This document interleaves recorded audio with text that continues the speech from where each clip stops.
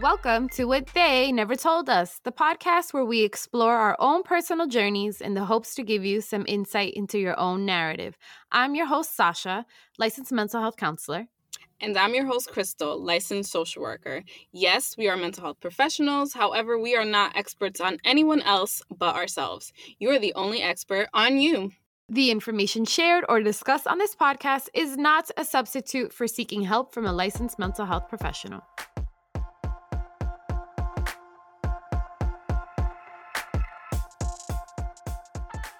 All right. So welcome everyone to the first episode of What They Never Told Us. Sasha and I have been anticipating this day for so long as we've been planning and putting all of this wonderful content together for you.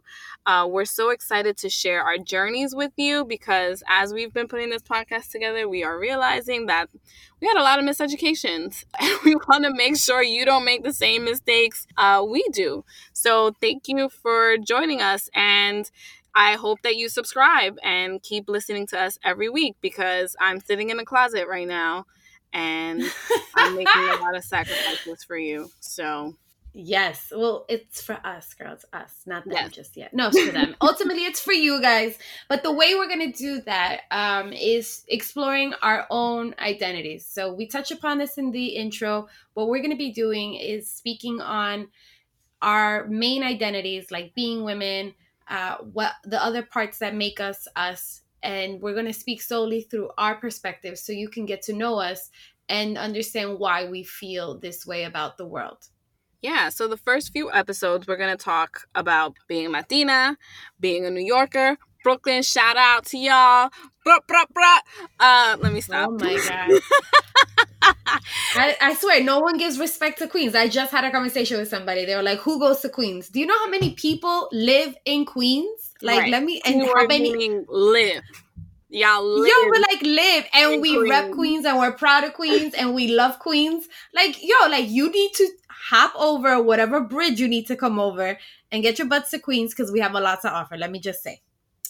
So shout outs to Brooklyn and Manhattan because I live in Manhattan now because Brooklyn got so hype that I can't even afford to live there anymore. But anyways, I guess we could start off with our check-in.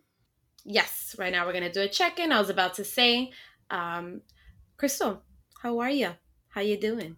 Besides being a little too hype for our first episode. There's nothing wrong with that, though. No. It's excitement for y'all. But no, I think right now what I'm noticing is I'm experiencing some transitions and some changes. Even just with this podcast, that's a transition. I've never, done a podcast before. This is my first time. Just work things, personal life things. And it just does leave you feeling a little bit uneasy. I'm not going to lie. So I feel unsure of myself. I feel like I'm doubting if I can trust my decisions. And even in my transitions, just in these transitions, I'm trying to learn to live in the ambiguity and trust myself. So it's this constant, like, I don't trust myself because I'm in these transitions, but then it's part of the work that I'm doing is be okay in that ambiguity and give yourself grace and trust yourself. You've gotten up until this point in life, and that wasn't by accident. So still in this back and forth kind of place, but I know I'll figure it out. So I'm very hopeful.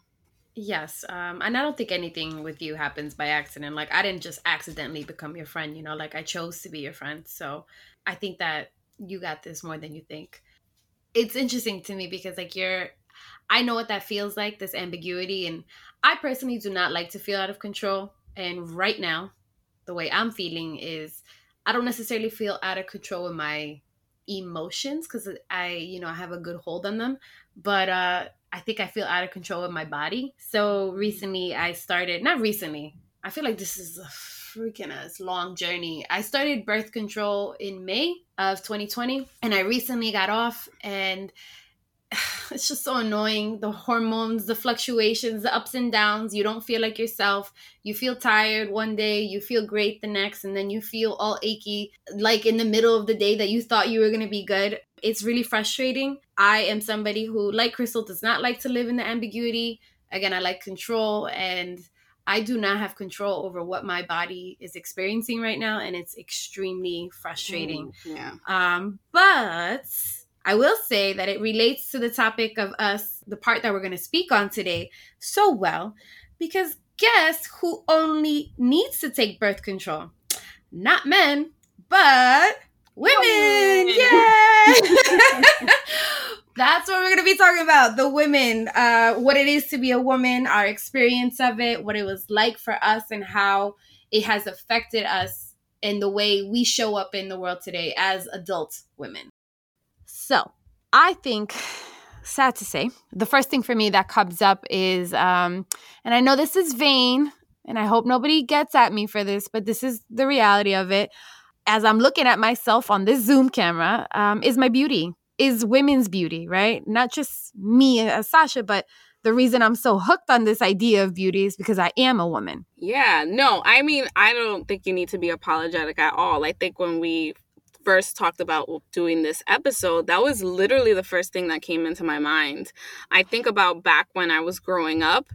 So I'm Latina, I'm Dominicana. Shout out to all my Dominicans. Plátanos up in the air. Let's go, let's go, let's go.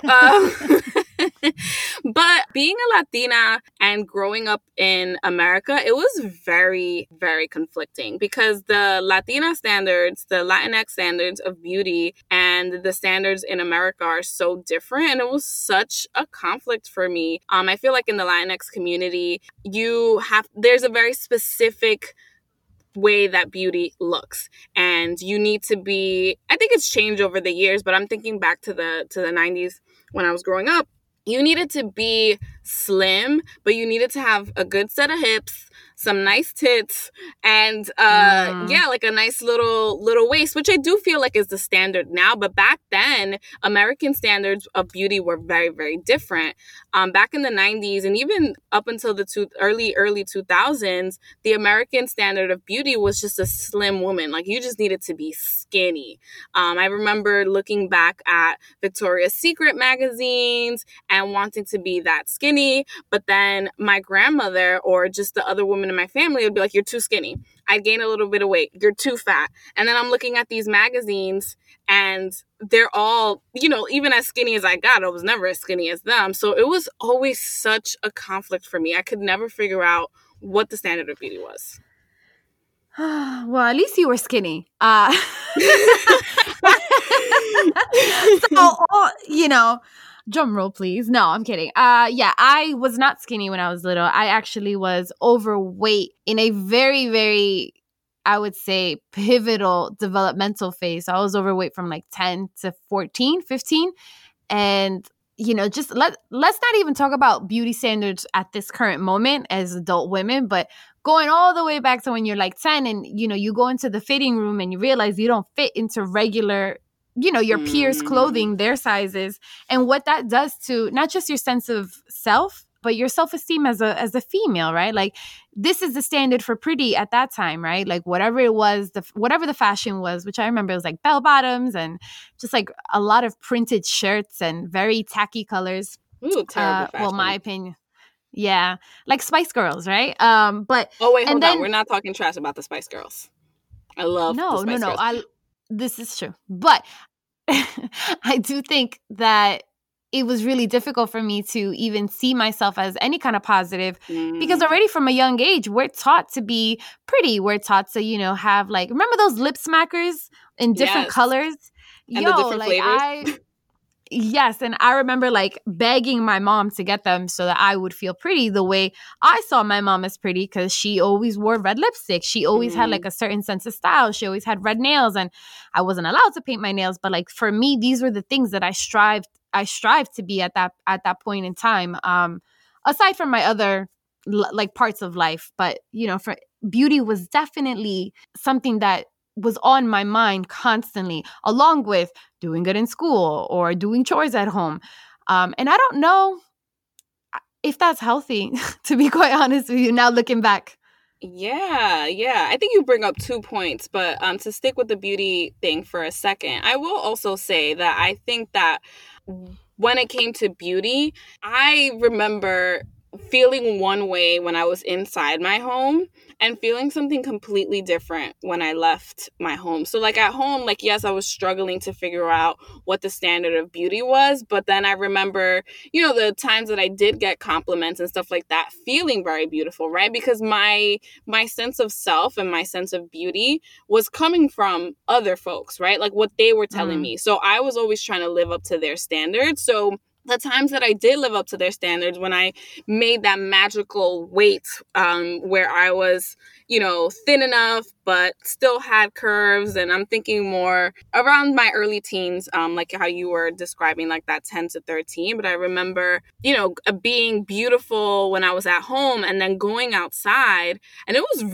a really different experience when I was thinking about men and like how they were perceiving me, because that was also a big factor in thinking about beauty, because you wanted to be beautiful, you wanted to be admired, but then when you got admired by men literally twice your age, 3 times your age, so much older than you, it was really, really upsetting how sexualized I felt, and that was really conflicting for me.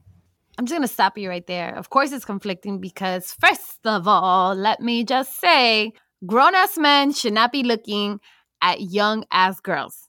That I have a serious issue with that. And I also had the same conflicts growing up, because I think that when when you're little and, you have beauty on your mind, and beautiful means getting attention. Beautiful means boys liking you and commenting on your body, right? Like I remember one time when I was in the 7th grade, and I was still overweight at this point, but I was coming down because I started hitting puberty, so my body started developing. But I remember one time, I'm not going to say his name, but so clearly I remember this. He started analyzing all the girls, and we were just like, what are you doing? He was like, oh, we're looking to see who has the nicest ass. So like we're in the 7th grade, and it's so funny. Like then, exactly. And then you go home and you look in the mirror and you're like, are my jeans tight enough? Is my ass nice enough? Like, do I even have an ass? Like, what does a nice ass look like? When I don't have to, like, I don't even know why we were worrying about these things, but this is the experience of being a female, right? So I do want to say that I grew up in a predominantly Black and Latinx neighborhood. And I think that affected the way I think. It affected my beauty standards. I understand that there are different beauty standards along cultural lines, like different cultural lines. But for me, and I know, I just want to say that both, Crystal said it earlier, both of us identify as Latina, and the way it affected me, particularly being overweight and feeling like, how am I going to get skinny? But how am I not going to lose my butt? I was like, this is something that happened to me when I got older. And by the way, it still happens to me, because I don't want to lose certain things that I find about myself that are beautiful. So it's not just when I was little and I realized, oh, beauty mattered. This is an ongoing process for me. Like, I can wake up looking too thick, because guess what? I have the kind of body where if I keep myself fit and if I keep up to date with myself, I look really, really good, but it can go downhill real fast. I think that brings a very good point about, just a lot of how we felt about ourselves was very external and was very much based on other people and what they thought about us. And that kind of brings me to the second point that I was thinking about earlier about just kind of like, when I think about the standard of beauty and thinking about doing things for myself, I feel like I think back to a lot of growing up, and it felt like a lot of the things that I had to do were based because of, this is what you have to do because you're a woman. Like, you're supposed to look this way because you're Latina. You're supposed to be beautiful because that's what a woman's supposed to be. You're supposed to look this way because this is what men want from you. And I feel like I grew up always thinking about like who do I have to be for other people? I'm just thinking about gender stereotypes and how that also heavily influenced how I walked in the world, because I always wanted to be liked. And I thought, if I fit these gender stereotypes, people will like me. But I think that also we've mentioned a couple of times, we're Latinas. I feel like the gender stereotypes and the gender norms in the Latinx community for women are all sorts of out there. I think the same could be said for a lot of cultures when thinking about women. But yeah, I think just gender roles couldn't suck it. Yes. So, so first, I do want to address that the Latina, beauty standard, at least when it comes to how it's on social media and how it's televised, has become absolutely ridiculous. And it has become a standard that natural bodies cannot uphold, period. No matter how much you you work out, you have to be really, really blessed on a genetic level, first of all. And I do want to bring it back to how we are always expecting ourselves to be validated. I don't think this is how you said it, but that's what I heard. Or we're always setting ourselves up to be validated by other people, mainly based on our looks. And what that does is, if you think about how much energy we use occupying our time with looking pretty and looking this so we can get approval, like you said, what does that do to the other priorities in our life? Like, essentially, we can't do all these things at once. It takes a back seat, right? So you become really good at something, and then you become not as good in like, let's say, I don't know, I sucked at math my whole life. But maybe if I didn't spend all that time putting mad gel in my hair in high school, and I used that time to study harder, right? Maybe I'd be better. Yeah, I think that kind of is a difficult line to toe. Where do you put your priorities and what do you focus on? I will say, like, when I was a teenager, I spent a lot of time. I had a eating disorder, and I spent all my free time thinking about what I was putting in my body and stuff like that. And I became good at addition and subtraction because I was counting up calories. Let me tell you. But yeah, I remember becoming so obsessive with it that you're right. It was hard to focus on other things because that was where I was, and I feel like, like the opposite can also be said sometimes. I think when you grow up, then you have to be good at everything, because it's like, all right, like when you're a kid, you can kind of become obsessive with one thing and focus on one thing. But then when you're an adult, I think that also changes, because now, like, you have to be beautiful, you have to be the great girlfriend, you have to be, kicking ass at work, and all of you have to do all these things very seamlessly.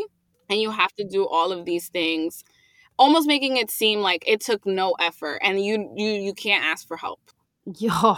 Oh my God, yes. I'm going to add one more, because there is a huge distinction between beautiful and sexy, right? At least within the women, like the world of women. How do you, oh my God, how do you transition from one to the other? And, because kind of like I said, one takes priority over the other, whether we recognize it or not. And I think that, it's so easy for females, and I saw it, I did it, to get caught up in this idea of, I have to be a certain way, so let me put my energy and time into that, and I'm not going to put my energy and time into other things.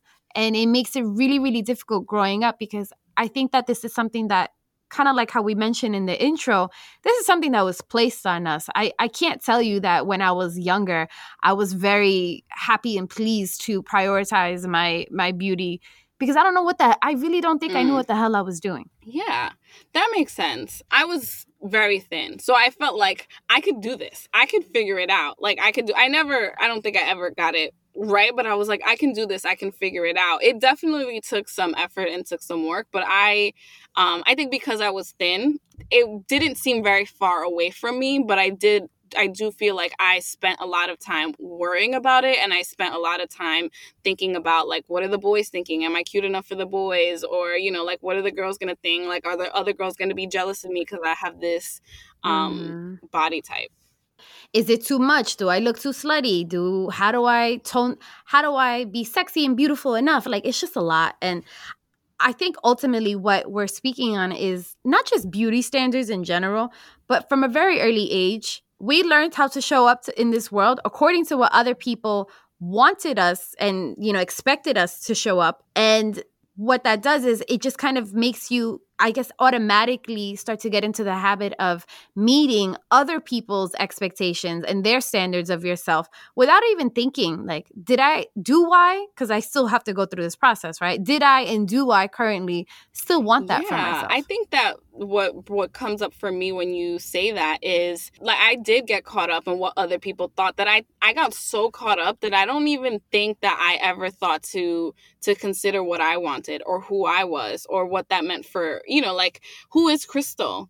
And I, because of the pandemic, because we've been home, like, I've been trying to like reevaluate who I am and trying to think back, like, did I stumble upon this? Like, was this placed on me by other people? And like, the expectations get so overwhelming and you try so hard to meet them and you spend so much energy trying to please other people and reach those expectations that for me, I felt like I never thought about who I was or what did I want. And I feel like I didn't even set my own expectations for myself while I was trying to meet other people's expectations of me. Well, how could you? Because, I mean, if you really think about it, it's not just beauty. I can't speak for other cultures, but I can definitely speak for my culture and how I grew up, even in my household. What are you taught from a really early age, right? Like, not just how to be pretty, but you're taught how to maintain a home, how to cook, how to clean. And if you don't do it right, what do you hear from your mother? I mean, I know a lot of moms, Latina moms do this, but I'm going to say what my mom used to tell me. She used to be like, you got to learn how to do X, Y, and Z, because if you don't, how are you going to have a husband? How are you going to maintain your family? So already from there, okay, you got to be pretty. And then, okay, you also have to know how to maintain a house and cater to your husband, because that's what the message is, at the age of like 6 or 7. Yeah, I remember I started doing dishes like when I was 10 and I fucking hated that shit. But I remember meeting these standards. I think like for me, it was very explicitly told because I remember when I was trying to learn how to cook, whenever I made something well, like if I'm a terrible cook. So the few times I made something well, it was like, ya te puede casar, now you can get married, because it was like, you didn't need to learn to cook for you, like similar to what you said, you needed to learn to cook to maintain a household, for your husband, like for your kids and for your family, like, and it wasn't even like, this is a good skill for anyone to have, just for independence and like you need to eat every day. So yeah, there was that piece, but I think it was also very subtle in other ways, because I remember the times where I would see men and how they interacted in the household in comparison to the women, like my aunts and my mom. And it was like the men got to sit on the couch and they got their plates served to them. And, like the women were responsible for all sorts of other things. Like they had to cook, they had to clean, they had to take care of the kids. And yeah, I just felt like it did feel a bit oppressive to me, to be quite honest, because I was like, so like I have to do all of these things and you get to like chill. And I've never wanted to be a man, but I was like, but I want to chill too. Like that looks cozy. Like you chilling. You look comfortable. That is so funny, because I think, so going off of those like gender norms within the Latinx culture, I know that my mom definitely placed those things on me. And it was interesting because when for example, I learned how to clean an oven real early. I think I must have been like 6. And I was using Easy Off and I was scrubbing the toilets. The Easy Off will like literally like drastically change your life expectancy. Like it will reduce your life expectancy. That stuff should be banned in all countries. I'm sorry. I know, but guess what? That shit works. That shit works. It is magic to clean a stove. And I learned that really, really early on. And guess what? I don't think my brother learned that, because as I got all these heavy duty chores, to quote unquote teach me, and the expectancy was that Sasha was going to do more, my brother just was like, oh, okay, vacuum and, pick up the clothes and stuff. Like it was very minimal what he had to do compared to me. And I'm about 4 years younger than him. So that is absolutely insane. Talk about, unfair gender roles. And also, I remember it was so interesting because when I would resist and be like, well, he didn't have to do this, he didn't have to do that as compared to what I did. It was this weird thing where there was this sense of pride that I had to start like accepting as my own, which I don't think I should be proud about that at all, because like, oh, now look what you can do. Now look what you can do. And it's like, well, how come he doesn't have to do those things? And eventually, like, I did become very proud of myself for learning how to do many things and taking on heavy duty tasks. But let me tell you that when I think about how that shit affected me, I mean, it really it still shows up because I never feel like I'm doing enough. No, I agree. And I think that's also something that is placed on women, this feeling of not doing enough. But I was also thinking when you were speaking, because you're a lot more vocal than I am, and you're someone who speaks up. And I think like as a woman, I was also taught to be meek and small and kind of just stay in your place and do what you have to do. So I just wanted to mention that because I think that also affected how I saw myself and how I grew up and what I thought my role in the world was. Like you cook, you clean, you maintain your household, you have to be sexy for your husband, and you stay small and you stay in your place. And I think that that's carried itself a lot, and it's been very conflicting for me. So, you know, like I love that you speak up about that. But I think also just what you said about, you know, like your brother and you being proud and things like that, I think that's a great way to kind of take ownership again as a woman of like, okay, like this was placed on me, and how do I own it and take it back, and how do I reframe this narrative for myself? I used to be able to do that and be like, well, at least I can do X, Y, and Z now. And listen, I'm not going to sit here and complain and be like, oh, I'm so mad that I'm independent. No, I'm not mad, obviously, because I'm really happy that I don't need anybody to get through this life. Because I think that you either learn that lesson or you don't. And when you don't, you end up in a real bad spot because now you're depending on other people. However, I don't expect any less at this point in my life from anyone else, whether you are a female or a male. I don't care what you think you should or should not be doing. If I can do it, so can you. I am not special. So yes, I own it, and it's something that has helped me along the way, even though it was really hard. But I think everybody can own the same kind of responsibility in learning how to do things for themselves, not for, you know, anybody else but themselves. Right. Something that I did want to speak on in regards to all these standards and these expectations is what happens as you get older and then you start wanting to be different things, and that conflict inside with what you were taught and what was placed on you versus what you currently want at the moment starts to kind of rub against each other. So like, for example, you know, I know logically that I cannot show up as my best self every single day. This is something that I tell my friends, I tell clients, I tell whomever I interact with. But guess what? The person in me who wants to get validated by other people at this point wants to show up like A, B, C, D, check those, like, you know, cross those off the list. And if I don't, I feel real crappy about myself.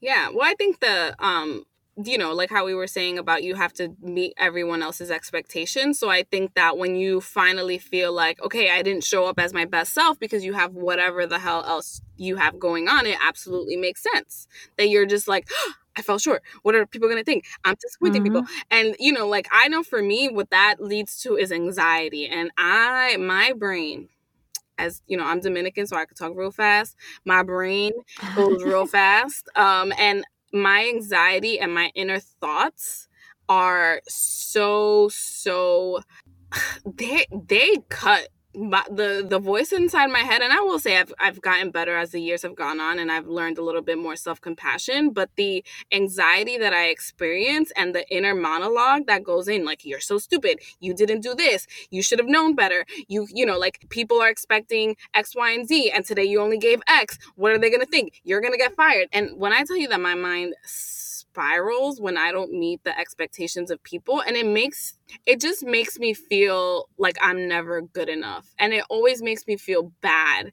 and sometimes it just makes it hard to get up again the next day, because now I'm like, I've had all this anxiety, I've had all these negative thoughts, I'm exhausted, and now I have to get up the next day and do it again. Yeah, thinking because you didn't meet those standards that you're a failure. Right. So why should I fucking get up if I failed? Right. When in reality, in going back to, you know, how we grew up in these experiences, it's such a corrective experience to have somebody, even now, like your friend, right? Like the relationship that Crystal and I have. But most importantly, back in the day when we were little and these things were happening, it's so essential and necessary for especially parents or just people around kids, and especially little girls, for them to sit them down and say, it's okay that you are not meeting these standards. Because what ends up happening is the expectation gets internalized, and then you're like, well, I have to, again, cross everything off my list so I am perfect and that is my good day. Because I have had those good days, but they are rare and and far in between. Yes, absolutely. And I think I really do wish that I had, like what you said, like a parent or just any adult to sit down and say, hey, it is okay. You don't have to do X, Y, and Z. Or, like you had an off day, or, like you gave 50% today, but that was 100% of what you could give. And I think that that would have been so helpful in helping me to relax when things were at a much lower stake, like when I was a kid, as opposed to now where everything feels so big because I'm like, oh, this is my career, this is my job, this is this is my relationship, this is gonna be my husband, like everything feels so much bigger now. But I really do wish that I had parents. And I think this is the part where like the they in our podcast title comes in, where now I have to undo what they did or what they didn't do. I have to now remind myself and sit myself down when that negative self monologue starts back up. I have to sit down and say, Crystal, it is okay. You are human. You do not need to be perfect all the time. You gave 100% of what you could give. Tomorrow is a new day, and really bringing myself down because those internalized expectations are so high. And I will say I still struggle with being a perfectionist, and I'm still trying to kind of let go of that. But it's a work in progress, and I will say I've made a lot of progress. I'm very proud of the progress you have made. Also, I am in the same boat. And it's funny, you call it a monologue. I like to call it a dialogue because it's two separate ideas. And the reality is that one of them is not mine. Ooh, yes. Maybe, yeah, one of them is not mine. And the other one really is what I want. But the one that is not mine can pretend to be me so well. And that is what creates conflict and anxiety within me. And I have gotten better. I do want to say a little story of how I got better. So when I was really young and I got into a very long-term relationship at a very young age, and I think that for such a long time, I was just in it. I would say for maybe about 5 years out of the 10 years that we were together, I internally understood that he was not right for me. And I also knew that I had outgrown him, but I stood with him because, yes, I cared for him, but I wasn't in love with him anymore. And I did it mainly for other people because my mom loved him, because everybody thought we'd have such beautiful kids, because everybody thought, oh, they're going to have beautiful, they're going to be so happy. I thought I had to live that life. And it was when I broke up with him, and that was around when I was 25, that it hit me that I had to start living life for me. So if you really just think about it, it took me 25 years of my life to figure out that I had to start putting myself first. That does some damage to you. And undoing that damage is going to take work and is going to take energy. And it creates resentment too. Like, I'm not going to talk much about it, but it does create resentment. And it's just a lot of energy being used on figuring out who you are when, I'm not complaining, but we could have figured it out earlier on. Yeah. And we hope that for you listening to this podcast, that will help you on your own journey on figuring out who you are and how to stand up for that. But I think that a lot of what you mentioned in your story about your relationship, that your mom loved him and you kind of like already knew how you felt inside, but there was all these external pressures, reminds me of boundaries, to be honest. And I will say, when people put their expectations on me, and I'm aware, sometimes obviously people put their expectations on you and it's just so normal and it's such a part of life, or you're kind of so caught up in something else you don't really see it for what it is. But I think that sometimes it's a little bit more explicit, and I think that's what the story reminded me of boundaries. And I know, I'll speak for myself, I am terrible at setting boundaries and maintaining them because I'm so nervous that I'm gonna not meet other people's expectations and disappoint them. So I'm always constantly bending over backwards for other people. It's so funny because when you started talking about boundaries, the first thing that came to my head was, I don't notice my own boundaries. I notice other people's. So my automatic reaction is to please others. So essentially, I have no boundaries. And I'm always caught in this space where, especially with other people, where I think I'm doing it for them. And then it turns out it's way too much for me. And then I end up breaking down. It's like I'm being overused. And I'm really trying at this point in my life to undo that and stop myself before I say yes to something. Before a friend texts me and says, hey, can you talk? Like, listen, I talk to people all day. Maybe I can't talk to you right now. And that is okay. And that's why I call it a dialogue. Because one part of my head is like, yo, you fucked up. You're a horrible friend. You're not there. You're just really bad. And then the other part is like, yo, you're fucking tired. You are tired. Rest. And it's so hard to choose the one that preserves your own sense of self and who you really want to be, especially at this point in time of my life. But I can imagine that a lot of women experience this as well. Because I don't know if we were taught to have boundaries.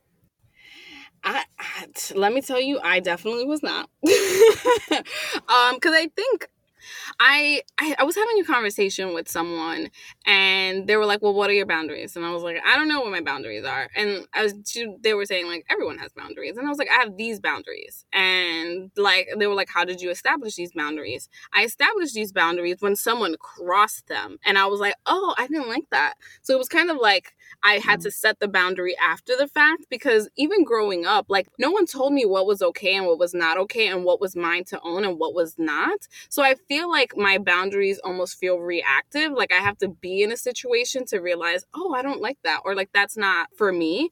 So I wonder, I see, like the people around me growing up, like even my mom and stuff like that. Like, I don't necessarily know that she has her own boundaries to have taught me what my boundaries are and things like that. Because I think growing up, like you learn your value and you learn your worth, and then you can set boundaries like by that. Like I am very smart. So if you cut me off in the middle of me, saying a sentence, I'm going to say, actually, I'm not done. Right. And like, that's kind of like, you're not going to interrupt me. You're not going to disrespect me. That's a boundary, right? It's a smaller boundary, of course.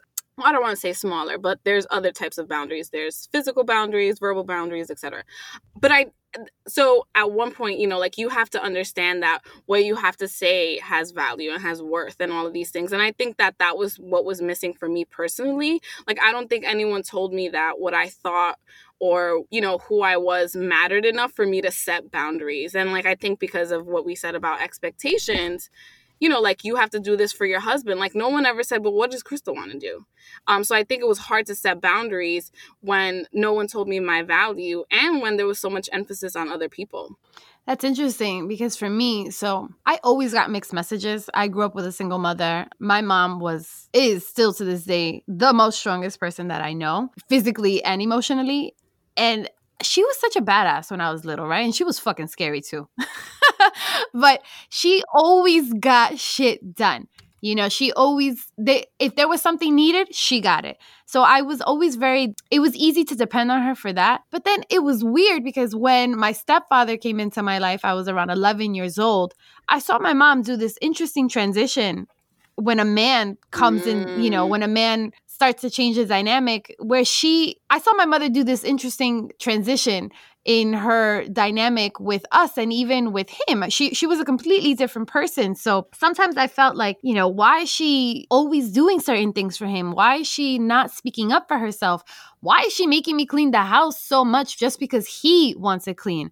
And I think that really did affect me. And again, kind of how you said, I don't think she understood what she was doing. I think that these things are very cultural, especially within the Latinx community. Like my mom's Colombian and I do identify as Colombian. So women are made to please men in the Colombian culture. I mean, you see it everywhere in our culture. So I do get why she didn't notice these things were happening. But as a child, I know for a fact I internalized those things because even now, like in my first relationship, oh my God, that showed up so much. Like I was like, what do you want? I'll clean for you. I'll cook for you. I'll do this because I wanted to be perfect for him. And I thought that's what you had to do, even though that wasn't necessarily my personality. I did the same shift my mom did. And now in my relationship, I have to stop myself. But that is really, really hard because like I said, that dialogue can get real loud in your mind and it's just you and you and you and different parts of you. And it's confusing. It's exhausting.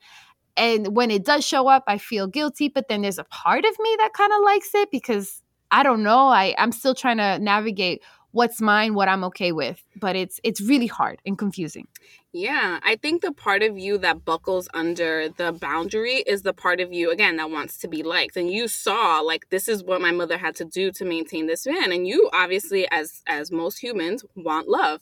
You want to be in a relationship. Like, you want to, you know, like, we're humans. Being part of a community and being with others is our nature and will always be our nature. And I think the part of you that's like, oh, this felt kind of good, is a part of you that's like, I feel empowered. I feel powerful. Like, this feels good, because setting those boundaries and maintain. So setting the boundaries is one thing. I do want to kind of backtrack. Setting a boundary is one thing. The hard part for me is maintaining that boundary. And I think like when you maintain, like when you're like, I set this boundary and I'm going to stand up for it and I'm going to maintain it. Like the part of you that feels good, I think, is the part of you that feels empowered. And I think sitting with those emotions of, you know, I feel empowered, but I'm scared, is important. Like to just kind of like reflect on that and sit with that and explore that. But I'm encouraging you to go with the part of you that feels like a badass and be like, oh, I felt good. Because I think that's really the only way that we can set and maintain boundaries and truly live in who we are as individuals and as women. Because I definitely feel like when a man sets a boundary, it is a lot easier for him to maintain it and no one questions it and everyone respects it. And I think that's the difference for women. When you maintain your boundary, you seem aggressive, you seem bitchy. People don't like that. People don't like when they can't get one over on you. Yes, that is so true what you're saying in regards to men. I do want to talk about something with boundaries, but I do want to backtrack and say that I was saying, and that's fine because I do feel good when I uphold my boundaries, but I was also saying that I feel good when I do things for my man or it's confusing, right? So it's a very confusing thing because you want to be your own self and then you also want to be in a we, but the way we were taught to be in a we was please everybody else or please that other person, right? Right. Well, I was going to say, in regards to that, it's an important distinction for you to bring up because I think sometimes when we as women get empowered and we think like, I'm going to break these gender norms, I'm going to break out of this, I'm a feminist and, you know, like, blah, blah, blah, blah.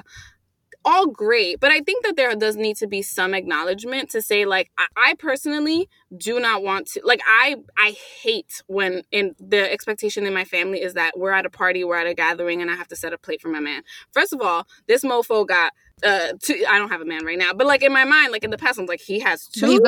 He's already a mofo. Right. He's already a mofo. Like, I already see it. Let me stop. Let me not manifest that. But, but you know, like I'm like, he has two working legs. He has arms and hands that work. Like, he can get it himself. Like, I don't want to buckle into that pressure. But I think that there's also something to be said about the fact that there might be some gender norms. There might be some expectations that if you want to own that, if that makes you feel good as a woman, by all means, you want to serve your man, girl, serve your man, as long as it feels good to you and like you owning what you wanted to own for yourself. I think the problem comes in when it's like, I don't want to do this, but I feel like I have to. That's where the problem comes in. So I just I'm glad that you brought up that distinction because I think that, you know, you can still play into gender stereotypes as long as they're ones that you chose for yourself, and that's okay. Yeah, I think that that's important. I'm just going to reiterate what you said. Choice, right? You choose these things. Once it's your own choice to do it, by all means, keep going because that's something that you're owning and that's something that you've thought out and you're aware of and you've done some introspective work. But until then, I don't know if I'm okay with certain things being, I mean, I know I'm not okay with things being placed on us. That's where I draw the line. And, you know, that's a good example of creating boundaries, even though it's really hard in practice. Yeah, it is really difficult. It's something that is still a work in progress. I think for me personally, it's been a lot of trial and error. I'm going to keep trying until there's minimal errors. There's never going to be no errors, but until there's minimal errors. Well, yeah, I mean, just even that statement itself, the accepting that there's never going to be a time where you're not going to make a mistake, it alludes to this idea of perfection for me. Mm-hmm. And I really do think that a lot of women are placed under this microscope, understanding that we're being observed and wanting to be perfect. But guess what? That's impossible. You hear it all the time, we're imperfect beings, but I don't think we feel that. And there's a difference between logically knowing something and hearing it, but then feeling like you should be something. Yeah, I will say I think that's I'm very good because I know that people are not perfect. I'm very forgiving of others. And I'm like, well, give them a chance, or she's not perfect, or or he's not perfect, or they're not perfect, whatever. Um I want to extend that same understanding and compassion to myself. And I think when you're a perfectionist, it's really and I will say I try not to be one, but it does pop out. That perfectionist in me is like, that's not up to your standard. Yeah. And the standard is I have to make sure that everyone else thinks this is great. And of course, it feels, like sometimes I'm like, okay, I have to distinguish, like, am I doing this for other people or did this feel good enough to me? But I think being a perfectionist, to me, sometimes does feel a little bit like an uphill battle because you have to really distinguish what's yours and what's not. For me, this idea of perfection, yes, it comes up in beauty. I have gotten more lenient with certain things about myself. Like I actually eat food now. But I hit a point where I just was barely eating. But now, in regards to my beauty and certain personal things, I have become more lenient with being imperfect.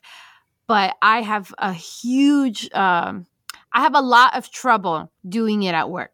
Ooh, girl, I'm so And glad you said that. And it's so weird because, yes, I am so aware that other people are observing me. I get nervous even when people who don't really matter are observing me. But then on the flip side, it's a weird conflict, right? Because on the flip side, I'm like, yo, because I'm a perfectionist, I do fucking good ass work. Mm-hmm. So it's really hard to maintain this work ethic that started off of trying to please others. But then how do you let that go when trying to please others is not effective for you? Like, how do you split the two? Right. Yeah, it's really difficult. I know, and this is not me even trying to brag. This is more for the sake of an example. Over the summer, I won the Emerging Leader Award at my job. And I will say, like, the effects of COVID really started to hit me. And then also just like the climate of the country, like in the middle of Black Lives Matter, I think it was all affecting me and I wasn't performing at work. And I was convinced that I was going to be fired because they were like, oh, she won the Emerging Leader Award. Now she thinks she don't got to do shit. Like, let's show her. that was my inner monologue. Because for me, the dialogue comes in with me being self-compassion, but like the inner voice that was what it was. And I think that I remember having a conversation with my boss and I said, I'm going to start this initiative, that initiative. And I was like, and I'm trying to start this, but this hasn't launched. And I was trying to make up an excuse, something that felt valid to justify the fact that I was not being perfect. And I remember my boss said, that's okay. If it launches at this time, then it launches at that time. And I was like, what? No, like I said I was going to do this and I'm the emerging leader and I need to do this. And it's so hard. Work is definitely the place where my perfectionism comes up the most, for sure. So it's funny because when I'm different. I'll still have some residual like, damn, did they mean that? Are they lying to me? Is this a trap? But I love when I hear somebody validate me. And I think that's what I have, especially at work. I have the biggest problem then, right? It's that conflict comes up again because, I'm so tired of looking for other people to validate me for me to understand that my work is good. Like, like I'm not trying to any kind of horn here. Although, like, listen, I am good at my job. And what is my job? I can spot out behavioral patterns real fast. I can organize and make sense of things that certain people can't make sense of. I'm very skilled in that. And I'm confident in that. But when I'm in a room filled with people assessing me, I don't know where that confidence goes. And so I'm really tired of letting that go when other people are involved just because I'm so used to being validated. I think it's something I'm really, really trying to work on. But I've grown resentful because ever since I noticed this pattern, I've also noticed that men don't show up like that. Oof. Like they don't feel like, and I'm not trying to start any kind of battle right now, but if a man tries his all, he knows he gave 100% and he's good with that. But like, a woman will think about, oh, what didn't I do? Are they okay with that? Like I remember one time I sent out an email asking people to forward the email and I sent it out to males. And for some reason, they expected me to do the task that I had asked them to do, which blew my mind because I was just like, wow, what how beautiful it would be to live in that head of yours, because that is not how my mind would work. My mind would be like, oh, they asked me to do it. Okay, I'm going to get it done right away because I don't like disappointing people. Right. But the fact that they were like, oh, can you do it? When I text them, on the side, I was like, what? I just asked you to do it. Like, what? I was so confused. But it also showed me, like, that's just one simple example of how I don't think the worry and the pressure of pleasing people is always on a man's mind. I mean, I think that when it comes to being a woman, like I always think about job, like when I was job searching and I was like, I don't meet this qualification, I don't meet that qualification, I don't meet that qualification. And a man, like any woman has probably heard this, like a man will be like, I have 2 out of 5 qualifications, I am applying. I'm like, I have 4 out of 5 qualifications, I'm not qualified enough. And that is literally the message that we have received. And even just thinking about, we get paid less than men.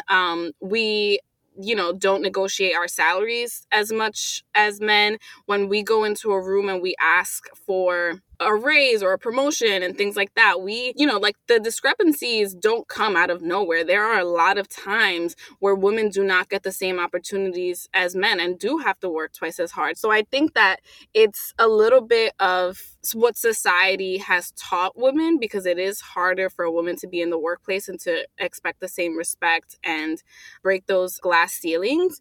But I also do think that it comes from a place of wanting to be validated, and it's also internal, and what you bring internally into the workplace will play itself out. Whether you were someone who, growing up was validated, was told you were great, and you didn't have all of these messages that made you feel conflicted. I think like you'll still face those challenges in the workplace, but I think, as I'll speak for myself, as someone who, was not made to understand their worth, I think that when I go into a situation at work where now, someone is like, it's already understood that women's worth is kind of questioned, it does make it a little bit more difficult to show up and kind of break through to prove my worth. And seeking that validation helps to, be like, okay, yes, I am worth it. I am worth it. I am worth it. Because I'm trying so hard to believe it. Yes. And I don't think it's necessarily that people are showing up like, oh, she's a woman, so she'll do more. I think it's a cultural thing. Mm-hmm. It's so embedded in our culture, right? Like, why? So, for example, like, this is silly and it's not work, but I remember being a student. Like, so if you technically think about it, that's my job. But I don't know, it was so weird. I walked into a class one time and my male professor literally stopped me. The whole class was sitting down and I was there. Who knows? Maybe he thought about having coffee at that moment. Maybe, I don't know, seeing me, he felt comfortable enough to tell me to go get him his coffee, right? And I was just a fucking student. But these are things that you experience in the workplace as a woman. Oh, can you handle this? Something, more emotional, something more soft, even though our job is emotions. But just talking about that, like our job, our field is predominantly women. And why is that? Yeah. But then when you get to leadership, it's men in a lot of mental health professionals. So in a lot of mental health professions, sorry. So yeah, I think like just even that message alone says a lot. Exactly. So I do think it's larger than us. It is something that, on an individual level, you have to actively undo and, figure out if you're okay with. And it's just a lot of work, but it's not impossible. I agree. And I think what I will say is we talked about a few different topics. I feel like we went from beauty all the way to work. I feel like I grew up, like I went through my life and I grew up in this conversation from when I was a child to now. So, but I think I will say, how do you, and we've touched on it a little bit, like, what do you think being a woman, how do you think that's affected you in your life and how you show up? Like, what is the takeaway after this conversation? It's weird, right? Because it's split, and on one end, it's hard that I went through it. So, but on the other end, I'm glad I went through it because now I can unlearn certain things. I think being a woman in my life, the way it showed up, it's, I'm going to talk about beauty again. It definitely has caused me, I too had an eating disorder. It's caused me to do things to myself and to my body that literally surpass any kind of boundary I could have had. It's caused me to make questionable decisions. It's caused me to get paid less. I remember, starting in this field, I was working full-time, seeing almost 55 clients a week, and I was getting paid like almost $30,000 a year. How I survived that year, I have no idea.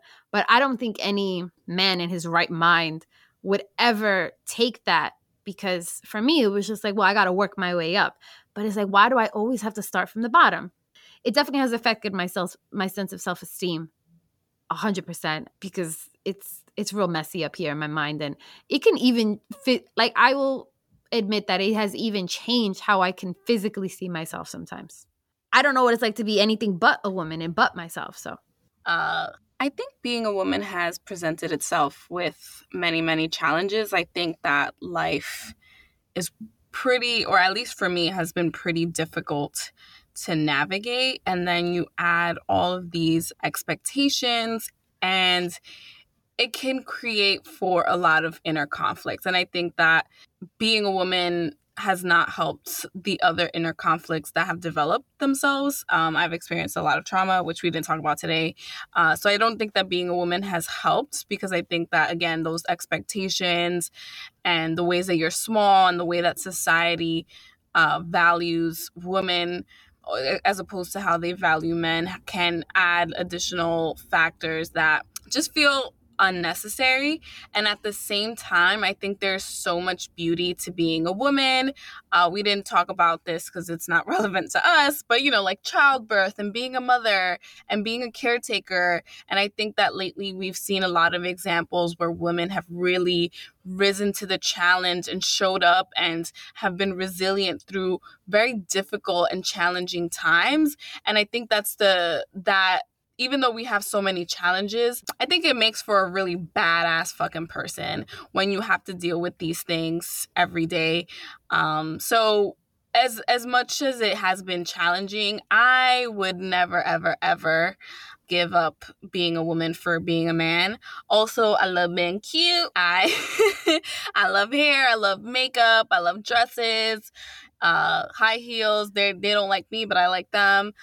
I love being a woman. But that was our episode. Thank you everyone so much for tuning in. Please let us know what you thought about this episode, whether you are a woman or not. However you identify, we would love to hear what this conversation brought up for you. Have you faced similar challenges? What are the other challenges that we didn't discuss today that you have faced? You can definitely follow us on Instagram at NeverToldUsPod, or send us an email at nevertolduspod@gmail.com. And make sure to come back next week so we can tell you what they never told us.